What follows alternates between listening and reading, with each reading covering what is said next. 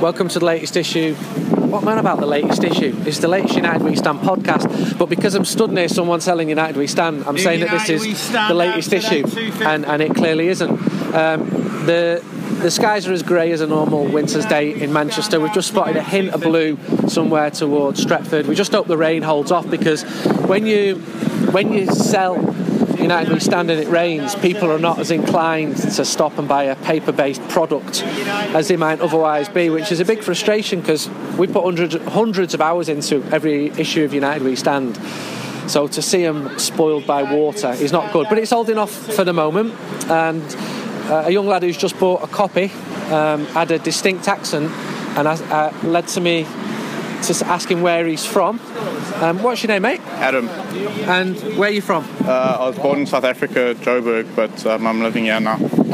And why United? If you've grown up in Johannesburg, was it Gary Bailey or was it a bit before your time? Or? No. Well, all my family are United mad. Yeah. So my dad obviously drummed it into me. United. Why were your family United mad? Well, they just were. They lived in Stretford. Okay. So my dad went home and away with them for years. He doesn't come anymore because he can't afford it. He drummed United into me, and I was a year old, just over a year old when I was my first game. And I've just been going ever since. So when did your family move to South Africa? They moved to South Africa in 1982. And how old are you? I'm 26 now. Right. So you're South African Red, who now lives back over here. Yeah, well, you could say I've got all my family are Manx, so I've got English blood in me. It's just obviously a different accent. Which passport do you use? To go in South Africa, I use my South African one. And then when I come back into England, I'll use my British one because I've got your nationality. I can relate to this with my own children. They have British passports and Brazilian passports as well, which leads to some interesting questions from immigration at times. Well, I have the same problem. Especially as my wife travels on a German passport. Oh, shit. And she's not German. I think... I'm not going to start even beginning to explain all that on this podcast. Yeah. So, tell us about the support for United in South Africa, because I've seen United over there several times on pre-season tours. I know loads of South African Reds who, they get the fan culture. They buy United We Stand. We get feedback. They listen to the podcast. It seems to me that there's a very big following in Johannesburg, Pretoria. They meet. They have a very well organised club there. Significant following as well in Cape Town, down by the waterfront. I watched the game there once with all them lot. Tell us a bit more about the support there. Well, as you know, the support there is pretty big. They've got a big supporters club in Joburg, as you know. They've actually moved the supporters club to a pub, not basically 5 minutes from where I used to live when I lived in South Africa. Not Silverlands, is it? No, it's the Keg and Beagle. All right. On the M3, well, basically on the on-ramp for the M3. They've got a broom there in the back. I spoke to one of the representatives that was over here a couple of months ago for a game. They brought all the supporters over for the game, and they want me to take my flags over for the supporters club and put them up while I'm over there. Okay. So I've got to take them with me and everything. But the support there is, as you know, wherever you go, the support is massive for United wherever you go. I hope I'm not missing people out, but Ethel Sleeth has been going for years. Barry Schmeiser has been going for years. There's a load, Callum as well, I know. There's loads of people who... they'll probably be the supporters clubs. As in Joburg or Pretoria, wherever they are. Yeah. So what have you made of United this season? And are you looking forward to today's 0-0 draw against Norwich? It's been good and it's been bad. I mean, we've had a good run and then it's gone bad. Well, not bad. It's just you know how it goes. You just got to keep on coming, and you don't come to watch the opposition. You come to watch United. So that's a good line, and it's a line that a lot of managers believe. It's quite. I interviewed Ida Good-Johnson this week, and I asked him what is the difference between Pep Guardiola, who you used to play for, and Luis and Jose Mourinho, who you used to play for. They said the difference is Guardiola pays attention to his own team, and Mourinho pays attention to the opposition team. I thought it was really interesting. So Mourinho is scouting extensively. I wants to know everything about the opponent, and Guardiola's attitude is, we have got better players than you. So concentrate. You worry about us. And that's someone who's worked under them every day. Well, that was interesting. And tell me about the other supporters in South Africa. Are United the most popular team there? Or are Liverpool very well supported as well? And are there any City fans there? I don't know any City fans over there, first of all. I know a couple of Liverpool, a couple of Chelsea, because Chelsea over there are supported by a lot of Africans. There's obviously Jogba and Kalu and all them. Yeah. So there's quite a bit of Chelsea, and there's obviously Liverpool. But I can't remember off the top of my head ever meeting a City fan in South Africa. And then obviously United. But the main three teams in South Africa, United, Chelsea, Liverpool, those are the main three. One thing I really liked when I watched the game with the Cape Town Reds was the integration. I saw coloured, black, white. Yeah. I really liked it. I saw people who had a few quid, people who just about scraped enough money to buy a United shirt, people who could afford to come to Manchester once a year, people who couldn't afford to leave where they lived. Well, that's what it's like in South Africa. I mean, you've got the well-off, and you've got the middle class, and then you've got the poor. And I know a couple of lads I used to work with in South Africa. They used to work, but they couldn't afford to go watch like United when they came over. So they used to go watch like Kaizer Chiefs and all them. They used to go watch them because it was cheap to go watch them. Kaizer Chiefs and all them. And then you got the well-off that went and watched United when they came over. So it varies, as you know. The poverty isn't. There's poverty there, so it isn't great. But it's a wide spectrum. I mean, you can have you can have a black man being poor going to watch Kaizer Chiefs, and then you can have the same person who's well off who can go watch United. I once went to watch a game between Kaizer Chiefs and their main rivals, Orlando Pirates. My hotel was a mile from the ground where it was played. It was actually in Port Elizabeth. 35,000 people there. And I said to the hotel receptionist, okay, I'm walking to the stadium now. She said, what? Are you crazy? I said, no, I'm walking to the stadium to watch a game of football. And she said, no, you don't do that. And she was basically saying, you're white and you got to watch Chiefs against Pirates, and that's maybe not the best idea, but I am white and I did go and watch them. I had no problems at all. I reckon there were 4 or 5 white people in the whole crowd. It was absolutely brilliant. 2 of them were on the pitch, I was behind the goal. And it was great. And they're just coming up to me, fans of both teams, saying, where are you from? And why are you here? And just a good experience. And there was this hubbub in the background of these vuvuzelas and this constant noise. Well, they had that at the World Cup. Well, it became famous then, but this was before, and you had people who believed in witch doctors. You had people that's South Africa for me. They believe in all that stuff. Well, what a great experience. But I mean, South Africa, you've got to watch where you're going. Like they said to you, but look, you were right. So, but you had a good time. And look, regarding the vuvuzelas, as you know, you knew about them before the World Cup. And when the World Cup happened, I had my cousin on the phone from Stratford. He said there's this constant buzzing going on in his TV, and he didn't know what it was. And he actually said to me, he retuned his TV, and it was still going on. And I said to him, no, it's like vuvuzelas going off in the background, like big horns. And you've got to have like a special technique to blowing them, because you can't just blow straight into them. You've got to do something. I can't remember what it is. You've got to do something with your tongue anyway to make them, to get them to do that noise. And but that's unique to South Africa. You don't get that here. I mean, you get the horns here, but you don't get those vuvuzelas here. Do South African people know about United We Stand? Do they know about fanzines? Because we have a few subscribers there, but it's certainly not mainstream. Well, you've obviously got your couple that know about it. but the ones I knew about, well, the ones I know about, they never knew about it. When I moved here, I never knew about it myself, and then I started buying, Stan, Red News, and all that, and I read it every week. Whenever new one comes out, I buy it.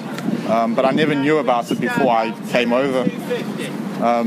The main reason I came over was because of United. Because I watched United at home, like in South Africa on TV, but it wasn't the same as like going every week. So you can't beat it live. You can't beat it live. I'll tell you one more South Africa story.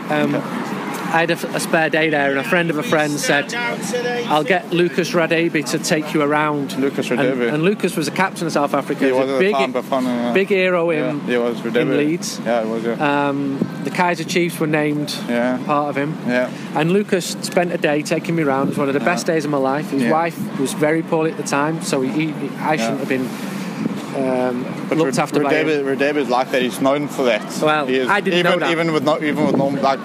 Even myself, I knew what he was. I never met him, but that's what he's like. He'll accommodate you. Top man. So he took me into Soweto. Yeah. I learned that Soweto isn't just a huge ghetto. No, it's actually a city of 3 or 4 million people. Yeah. There's some really rich areas in Soweto. There is, yes. He took me. He was recognised because of who he is. Yeah. He took me all around there, and then he took me to.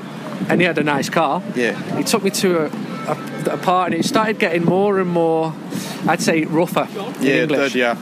And we got to a part where even Lucas had to say, "Yeah, be careful. I'm best getting out of here." And I said, "Why?" He said, "It's full of new refugees from Zimbabwe." Yeah. And he said, "I'm not being big-headed, but they don't know who I am." And we sort of turned around, and I took some pictures. I still have the pictures. Yeah. Humans were living in just underneath a piece of tin. Yeah, shacks, in other words. Yeah. But what a great way to see a city. It's an interesting way to see South Africa. I mean, a lot of people here, they ask me about the poverty in South Africa, and I try to explain to them best I can. But it's better that you go there, you see it, because you can't really explain it how it is. Even though I try to, you can't. Great country. You can't. We're just wrapping this up now. And this is obviously an advert on behalf of the South African Tourist Board, that if you do fly direct to South Africa, you don't get jet lag. The rand is very weak at the moment, and you'll have a great time. I might invoice them for that. Yeah. All the best. Finally, where will United finish this season in the league, and will we win the Europa Cup? I'd say we'd finish probably second or third. Yeah. Europa League, it's a long competition, so you don't know. Yeah, but if you draw every game 0-0, if you draw you've got every chance on penalties. But I mean, if you take how we took penalties under David Moyes, it's not going to be good. But see what happens. Yeah. All the best. Okay. Hi, Andy. This is Andrew Monaghan from Cork. You come over for the game? Yeah, flew over this morning, Andy. Yeah. From Cork to Liverpool, right? Of course. Yeah. Yes, come over this morning. What happens at 11? And how many United fans were on a plane from Cork to Liverpool? To Norwich at home on the 19th of December? Nobody from Norwich, but there was definitely about 50 or 60 United on it. Really? Yeah. And how much you pay for that flight? Paid £11 one way, Ryanair. Well, that's probably why the plane was full of Manchester United fans. Yeah. And when you're coming to watch United in August, you're obviously paying a lot more than that. Or do you book very early and get plan well? Yeah, once the fixtures come out and the Sky fixtures are announced, obviously we're looking at dates to coincide with flights, and obviously they're trying to get the flights as cheap as you can to make it worth your while, of course, Tell me about Manchester United support in Cork. Yeah, it's huge. I mean, I followed my first time Old Trafford was 1987. Got the boat over, so again, United were huge back then. Obviously, Liverpool were massive in Cork back then as well, considering they were such successful. But us United diehards were following United in the 80s when it was not so glamorous to do that, obviously. I've travelled a lot around Ireland. I've never been south of a line between Dublin and Galway. I'd like to go to Cork. I feel like I should, because I've had a few quid out of that city from articles I've written over the years. And I know that Dennis Irwin and Roy Keane were obviously from Cork, but there were actually 6 or 7 United players. Frank O'Farrell, I think, was from Cork. Noel Cantwell. Noel Cantwell was from Cork. A guy called Brian Carey, I think, was from Cork. and Frank O'Farrell's dream was being a train driver on the line between Cork and Dublin, and instead he failed. He just became manager of Manchester United instead. But Dennis Irwin used to say that he was from the good bit of Cork and Roy was from the bad bit of Cork, and he alluded to something north side, south side. Tell me more.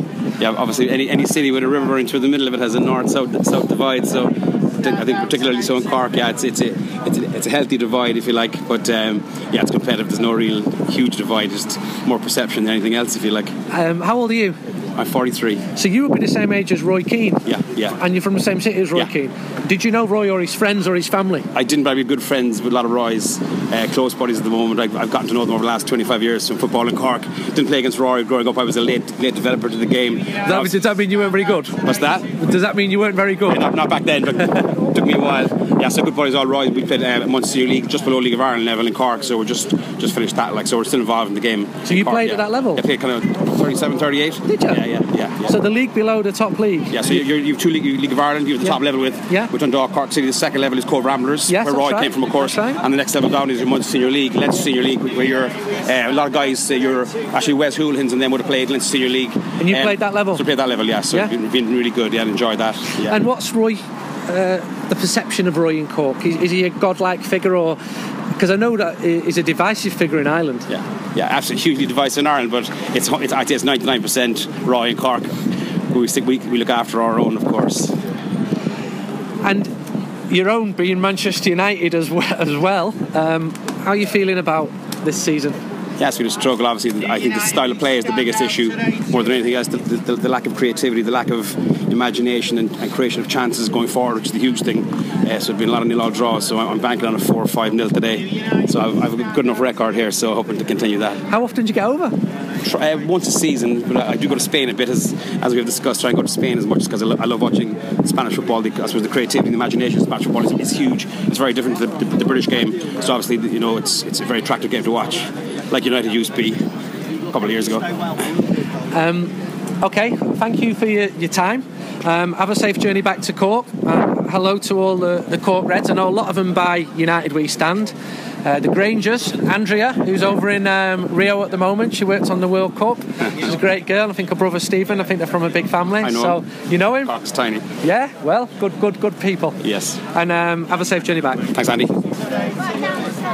Another very special guest before the 0-0 against Norwich City. And you'll all be listening to this. United probably won 5-4, thinking, what an idiot. Keith, you've held...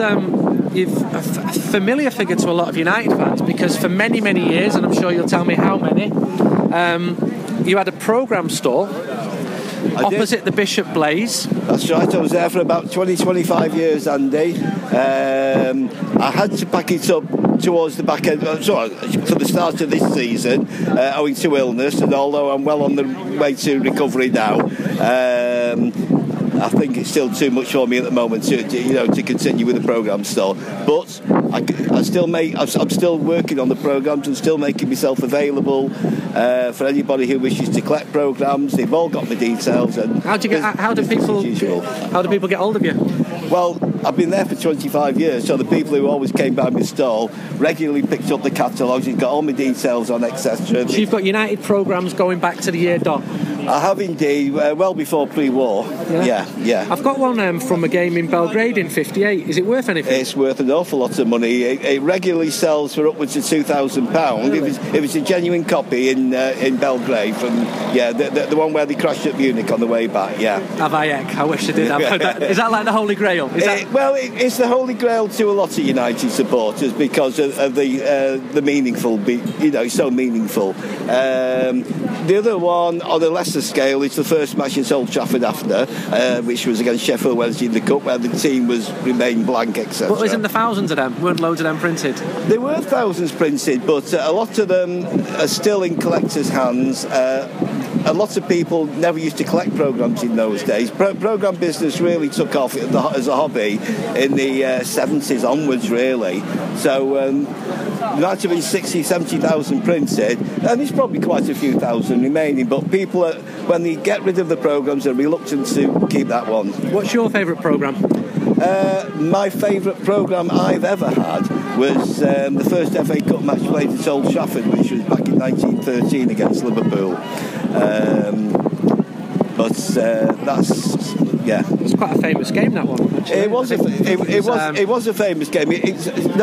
I said against Liverpool. It was against Sheffield United. Yeah, because the Liverpool was the first game back at Old Trafford. Yeah. But the same season, this was the first FA Cup match played there. And which programme would you like if you could pull one out of a magic hat now? Anything with Newton Heath on it. Yeah. Yeah.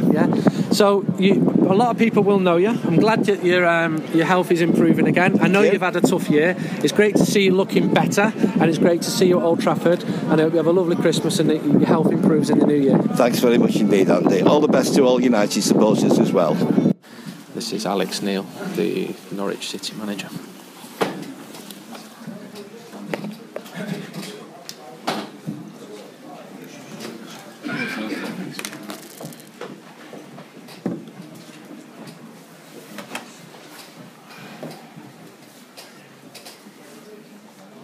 Alex, did you think you could get this result that you've achieved? Did you think before the game you had a chance of doing it? Yeah, of course. I think whatever game you're going to, you've always got a chance. You know, I think if you look at our performances so far this season against the bigger teams away from home, you know, we drew with Liverpool 1 each. We went to Chelsea, we lost 1-0 off an error that we made, and we lost at Man City off an error we made late in the game. So it's not like maybe back in the day where you were going and getting turned over 4 or 5. You know, we've been really competitive in these games, and we felt that if we limited the mistakes that we've made in other games, because we'd made mistakes in the games and that's why we lost, we felt we would give ourselves a chance, particularly if we played as well as we can. And I felt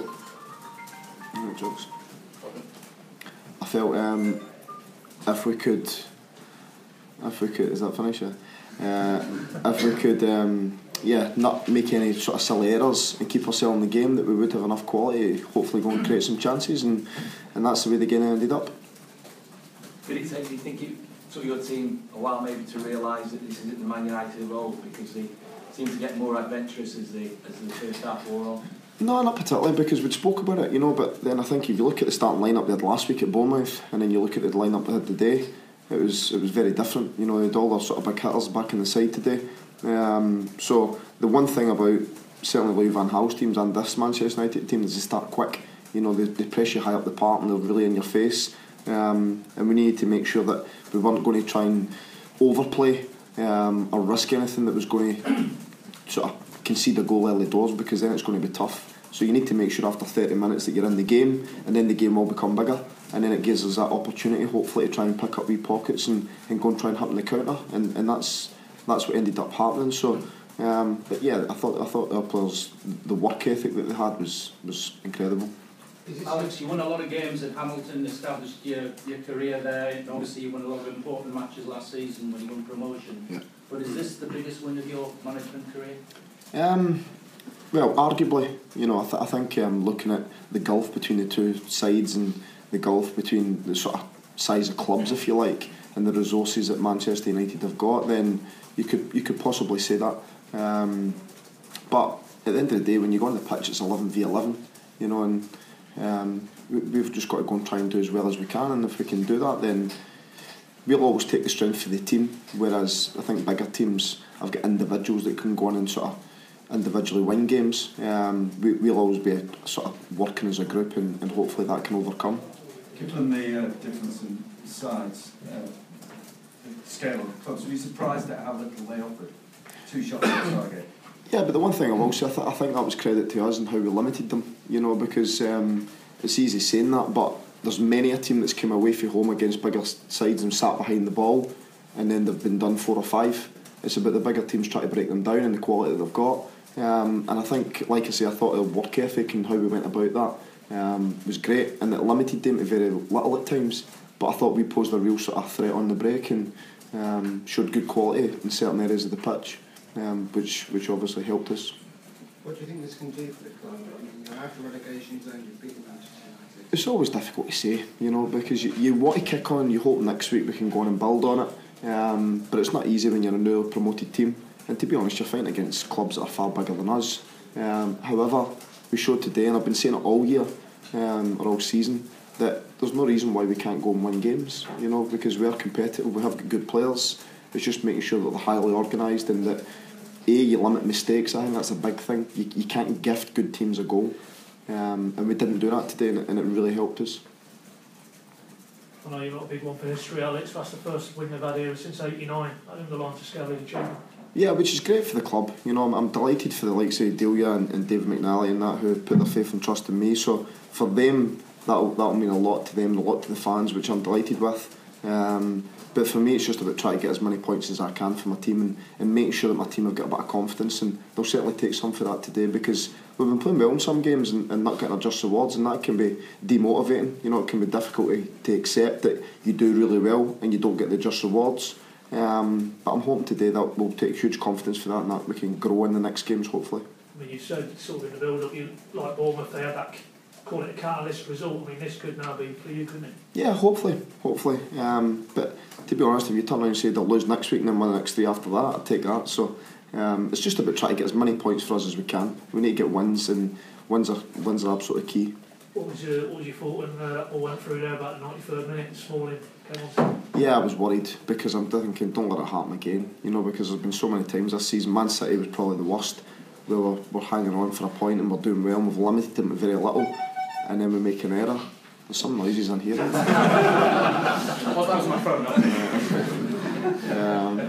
So that I wanted it so badly for them, and I thought we deserved it. So I was really, really pleased. Can you sort of just describe the mood there at the final whistle? You can see what it meant to the players, to the fans. Yeah, because we don't want to be down at the bottom end of the table, you know. And I think certainly the first 10, 11 games of the season, we played some really good stuff, and we were better than some of the teams we played against in terms of the performance. But performance don't put points on the board, you know, and that's what we needed to do. So today was crucial for us. Have a nice Christmas now. I'll have a lot better Christmas now after that. Thank you. Cheers, chaps. Cheers. Thank you.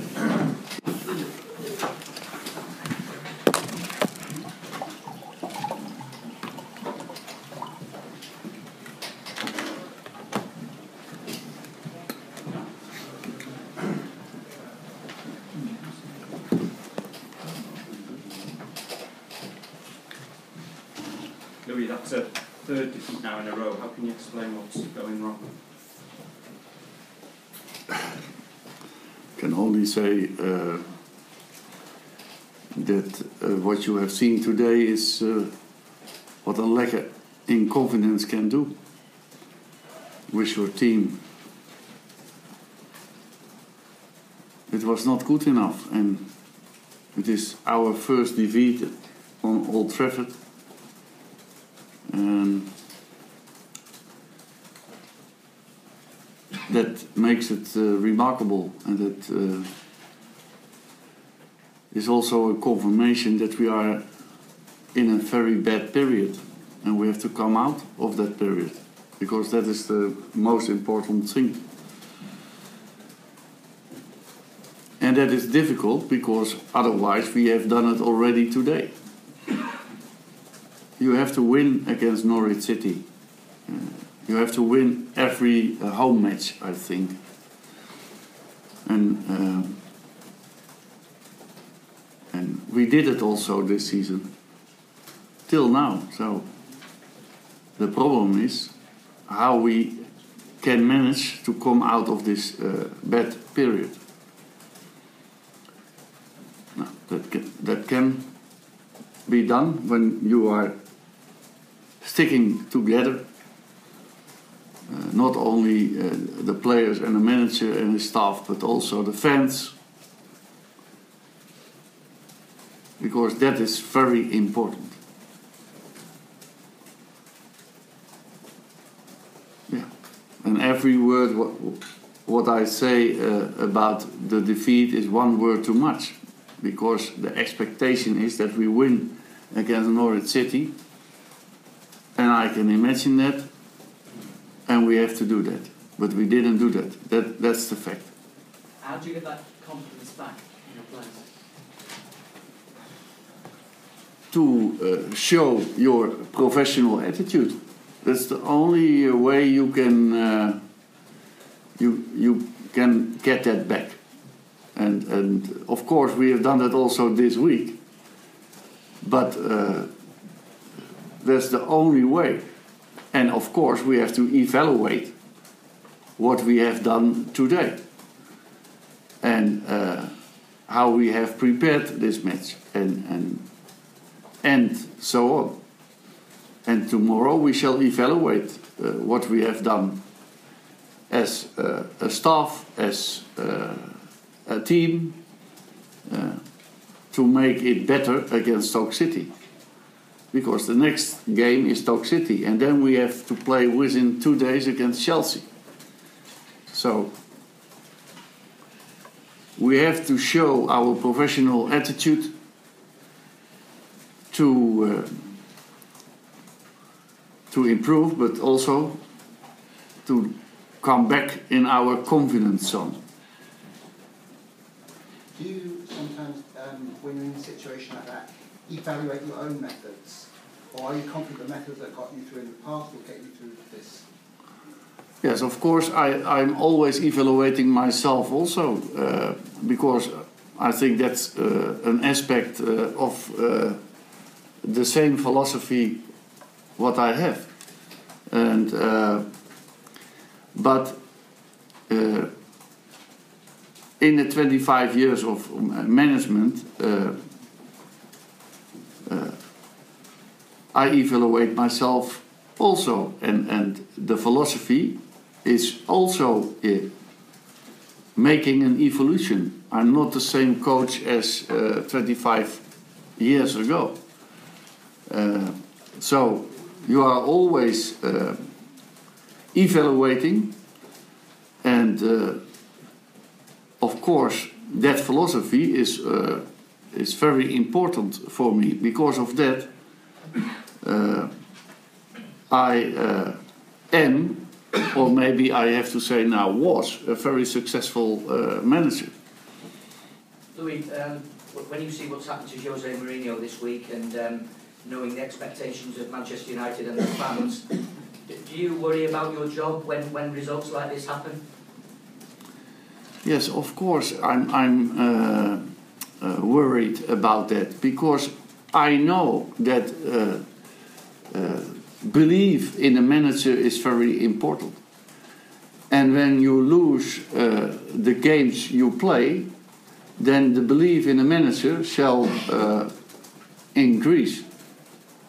Or decrease? Decrease. So that's happening now. I cannot close my eyes for that.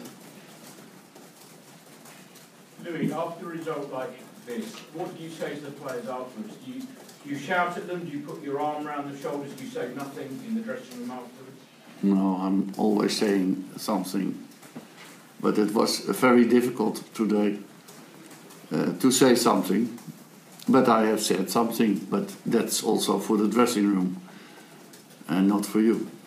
Louis, you said it's important that the club and the fans have belief in you, but do you have belief in yourself that you can turn this difficult situation around? Yes, I think so. I don't think that a change of management shall bring direct success. But that is what I believe. That is in this matter maybe not so interesting. You played Wayne Rooney as a centre forward again.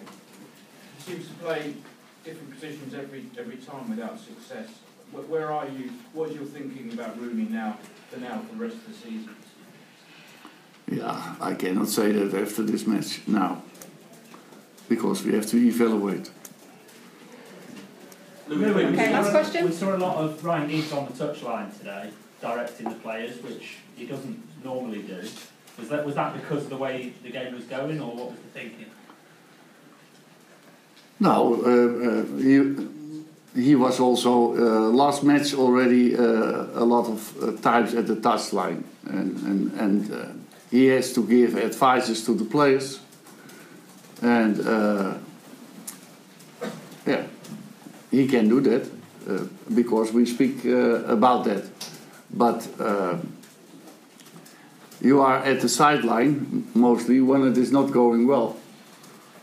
And that's the reason.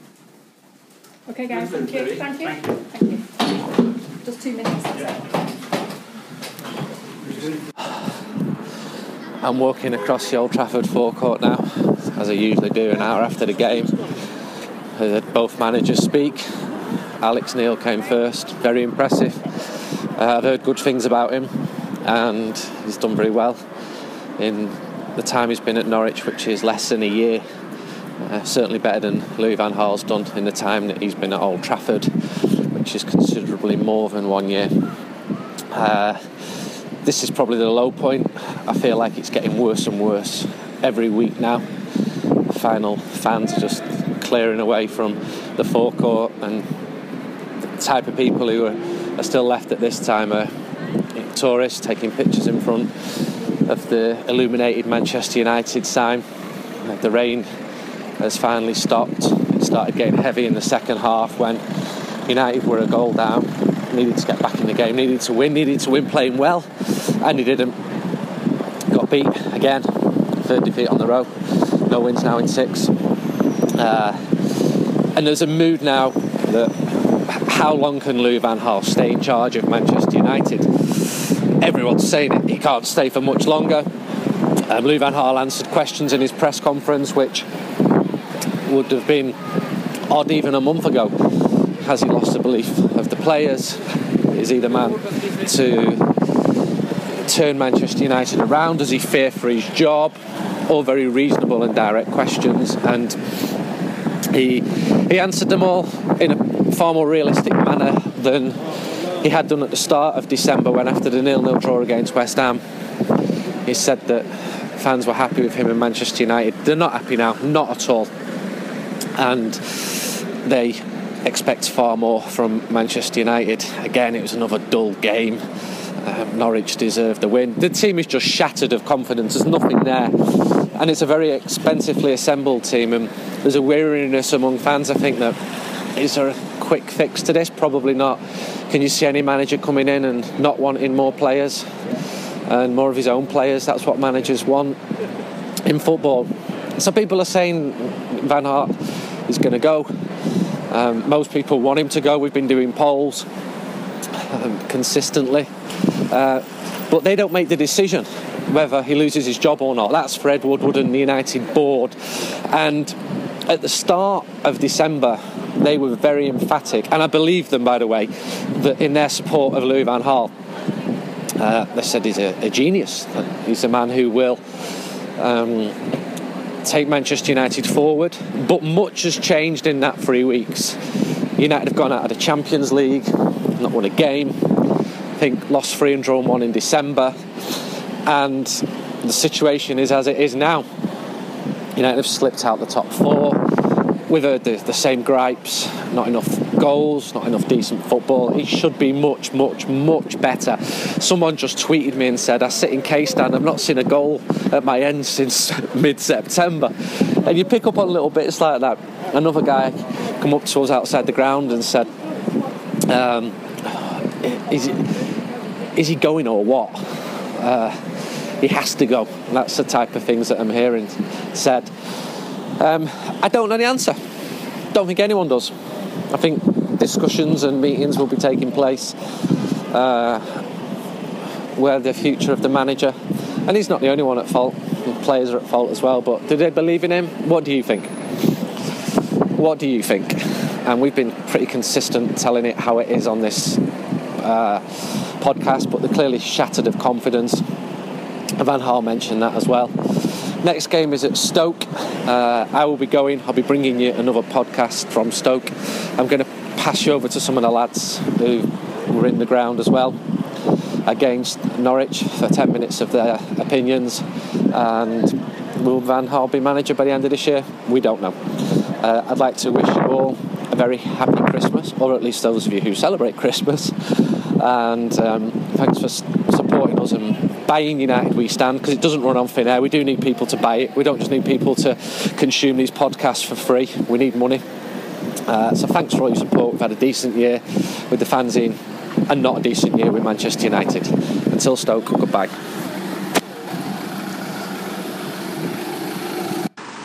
It's post-match after Manchester United won, Norwich City 2.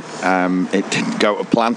Well, it depends what your plan was, but ours was hopefully one that would see United respond to what was a pretty grim week the other week, losing in Wolfsburg and then that disaster down on the south coast last week. This is going to be slotted in with a couple of other things. So us United We Stand sellers are stood. We got here this morning. We sold the magazine in the rain. We then went to watch Louis van Gaal Manchester United lose a home game against Norwich, and we've just sold the magazine again in the rain. There's not many Christmas carols with that kind of nonsense stuck in the lyrics, is it?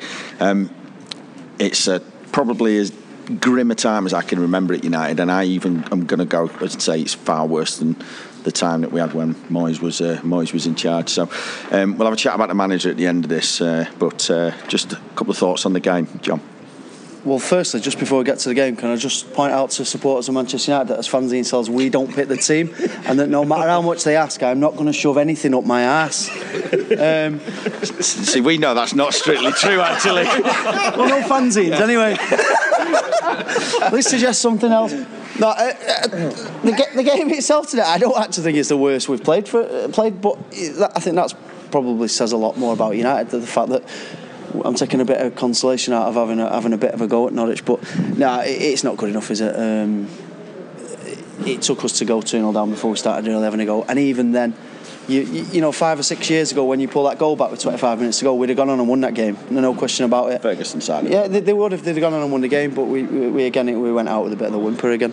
I'm sick of repeating myself, to be honest. Instead of repeating yourself, I'll settle for just speaking up a bit. That's fine, yeah, that's fine.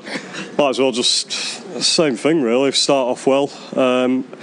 As soon as we realise we're struggling to get a goal or even have a shot, it starts to get gradually worse in my view, and it's not good enough, I'm afraid. That's what it is. Alan?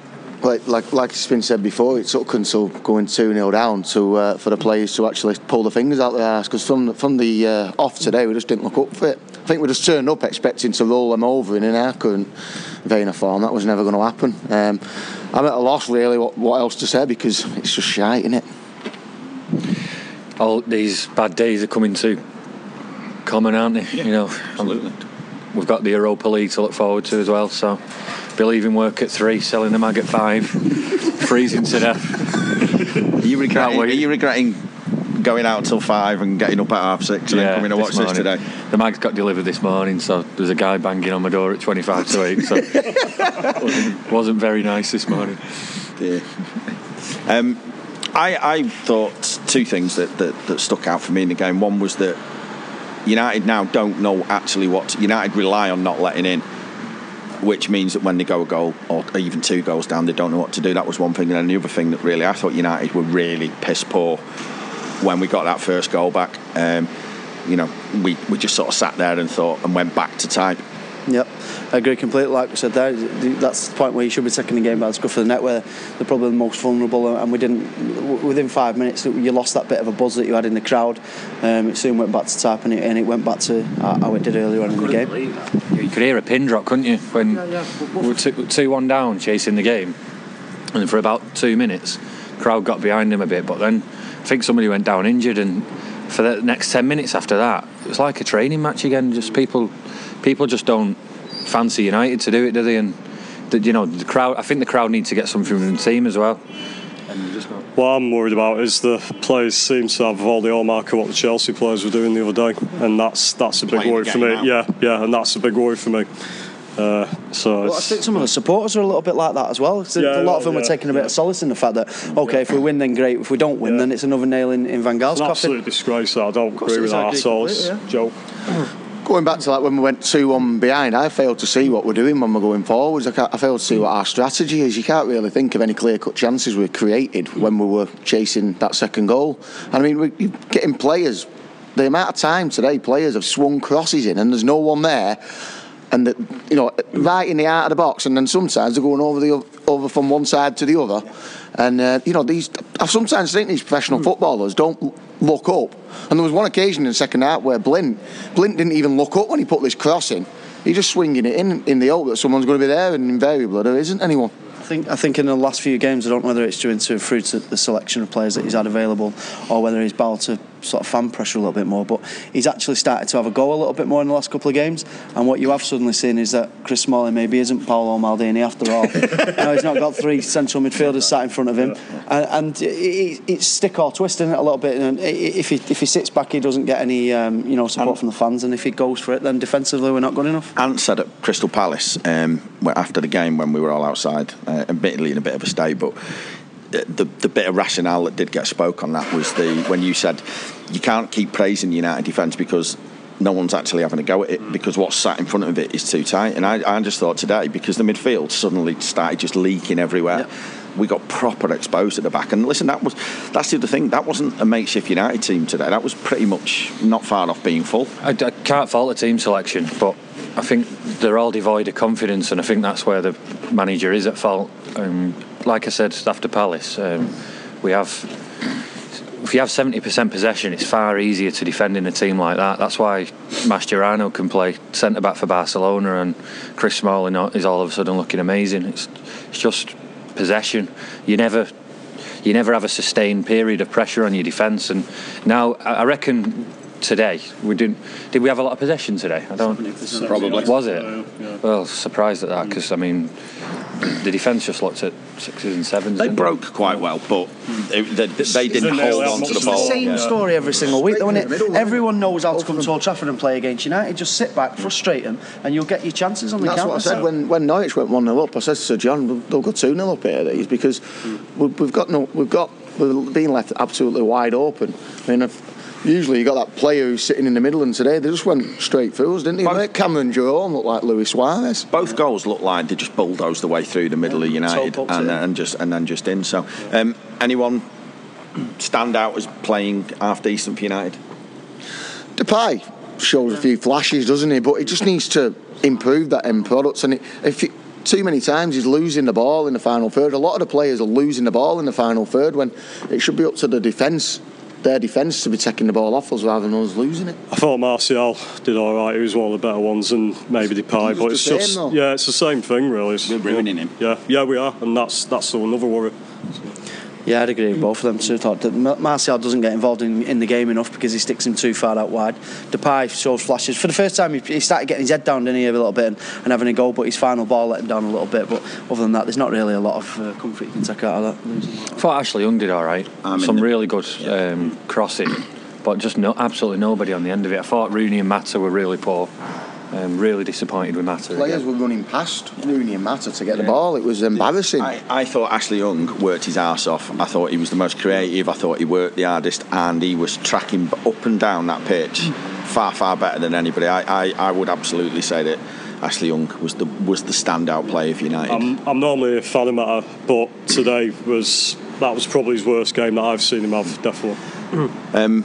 Anyway, I think we're resigned to the fact that that was. We don't want to say it was a bad performance. I class it as a typical performance now, and we're getting to see too much of that. Yeah. That is a proper bad run of form that United have got. I mean, that's 3 consecutive defeats, and I don't think we've won since I think the 21st of November. Yeah.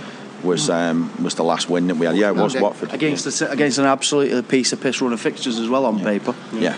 Well, that 8-game thing that we always talked about, that's just disappeared now. Everyone. You did. You said we'd be top by top at Christmas. Just a quick one then. Obviously, we'll put the game to bed. Thoughts on the position of the manager now? Well, I've wanted him out for a few weeks now, and nothing's changed. That it's just for me is another nail in the coffin, particularly with another certain potential replacement becoming available this week as well. So 4 wins in 15, and is that what it is? Yeah, it is. And I'll be amazed if he's there by the end of the night, personally. Fucking Eddie Howe's got a better record than him. Yeah. Well, if we are going to get rid of him, we need to draft in a proper manager. I don't want to see any of his gigs taking us on till the end of the season like it happened with Moyes. I think we need to draft in a proper manager either. So, do you think he's going to stay or go? Well, I'd like to think that we're not going to start becoming a club that just sacks managers on a whim. But it's been looking like this. When we were winning games, it was shit, and it was ominous then. And now we started losing games. Well, it completely shifts the focus onto the manager, doesn't it? I just don't understand what's happened to me, because I thought we was really in a good position in about April and making, we had a lot of space in the squad to bring players in, We needed a centre-back, a centre-forward. We didn't buy any of them. We ended up playing Blin there. I just think everything since April has been the wrong decision, and I was fully behind him in April, but now I just don't. I've really struggled to watch United this season, and I don't want to sound like a spoilt brat, but I have absolutely hated this season. I can't think of many games where I've come away even remotely entertained. Yeah. So, stay or go? I probably want him to go. Yeah. Aaron, yeah, I think I want him to go. Yeah. You go. Yeah, go. You can fuck off. I agree with all of them, but especially Dubs. I just don't see there's any way back. It's not a case of the form issue. I just think when you look at, I said something on Twitter this morning that said you'll see where Van Gaal stands in the players' eyes by the strength of that performance today, and at 2-0 down with 50 odd minutes gone, you could just tell that, Bloomy's just said there that, it looked like they're trying to do what's going on at Chelsea. So I can't see a way back for him here, and I think it's a bit of a shame that it's come to that. But I think I don't know if anyone was in the ground at the end, but we were all selling, I presume. But by all accounts, he got proper booed. So what's interesting at half time is I was sat in the Stretford end today, and they were clapping the players off, and then they just saved all the boos for Van Gaal. So I think the support's there for the players. I just think it's lost for the manager. So one final question then. Obviously, who became available this week. Would you?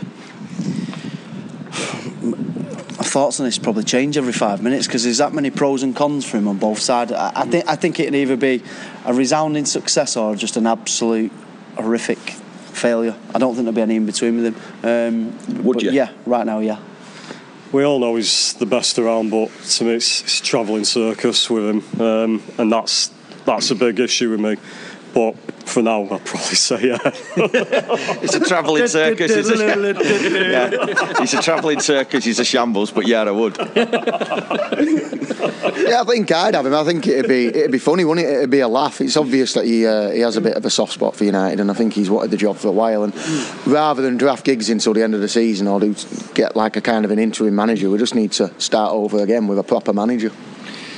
I'm like John, I keep changing my mind all the time. I like the bloke.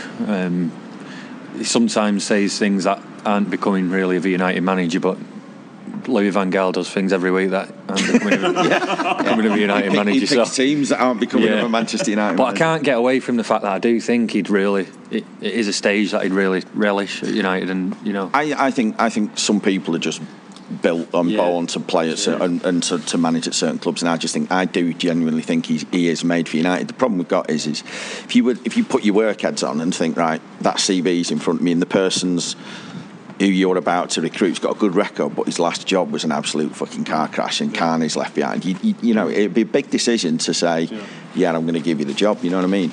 But especially if you're in a big, so it is a tough one. But the thing is you can't have talented people sat on the sidelines out of work when they've got the situation going on at United. So I think it'd be an interesting one. If you'd have asked us this at the start of the season, we'd have all been sort of absolutely 100% let's have him. But I don't think United can lose here by saying take him for 6-7 months, get us to the end of the season, see what happens in and around the club, see what happens in the dressing room, see how the players respond, and then make a decision then.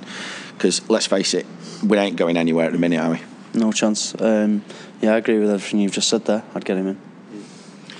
I'm just a bit concerned about his recent signings as well. I don't think he was fully in charge of them at Chelsea, was he? I know, but he's overseen people coming in, and I think what you've got is there's clearly something going on out of his work life. Obviously, that he's got that employment tribunal hanging over him, which is never nice, no matter what line of business he's in. And the other thing is I think you're right. I think he's had a couple of dickheads in his dressing room who were probably doing what you said before.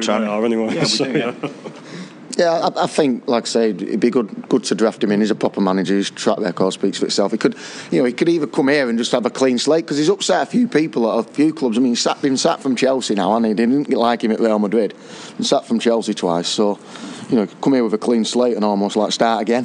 Indeed. So it sounds like pretty unanimous that it's time up for Louis Van Gaal, and if it was Jose Mourinho or whatever, I think most people would be quite positive about that as a change. So not a great day, but never mind. And final word to you, to the United We Stand readers, as head of selling, any message for the festive new year for them? Put that one on me, didn't you? Just say thanks. Merry Christmas, everyone. There you go. Merry Christmas, Rancho. Thanks for buying the mag throughout the year. We appreciate it, and we'll speak to you on the podcast soon.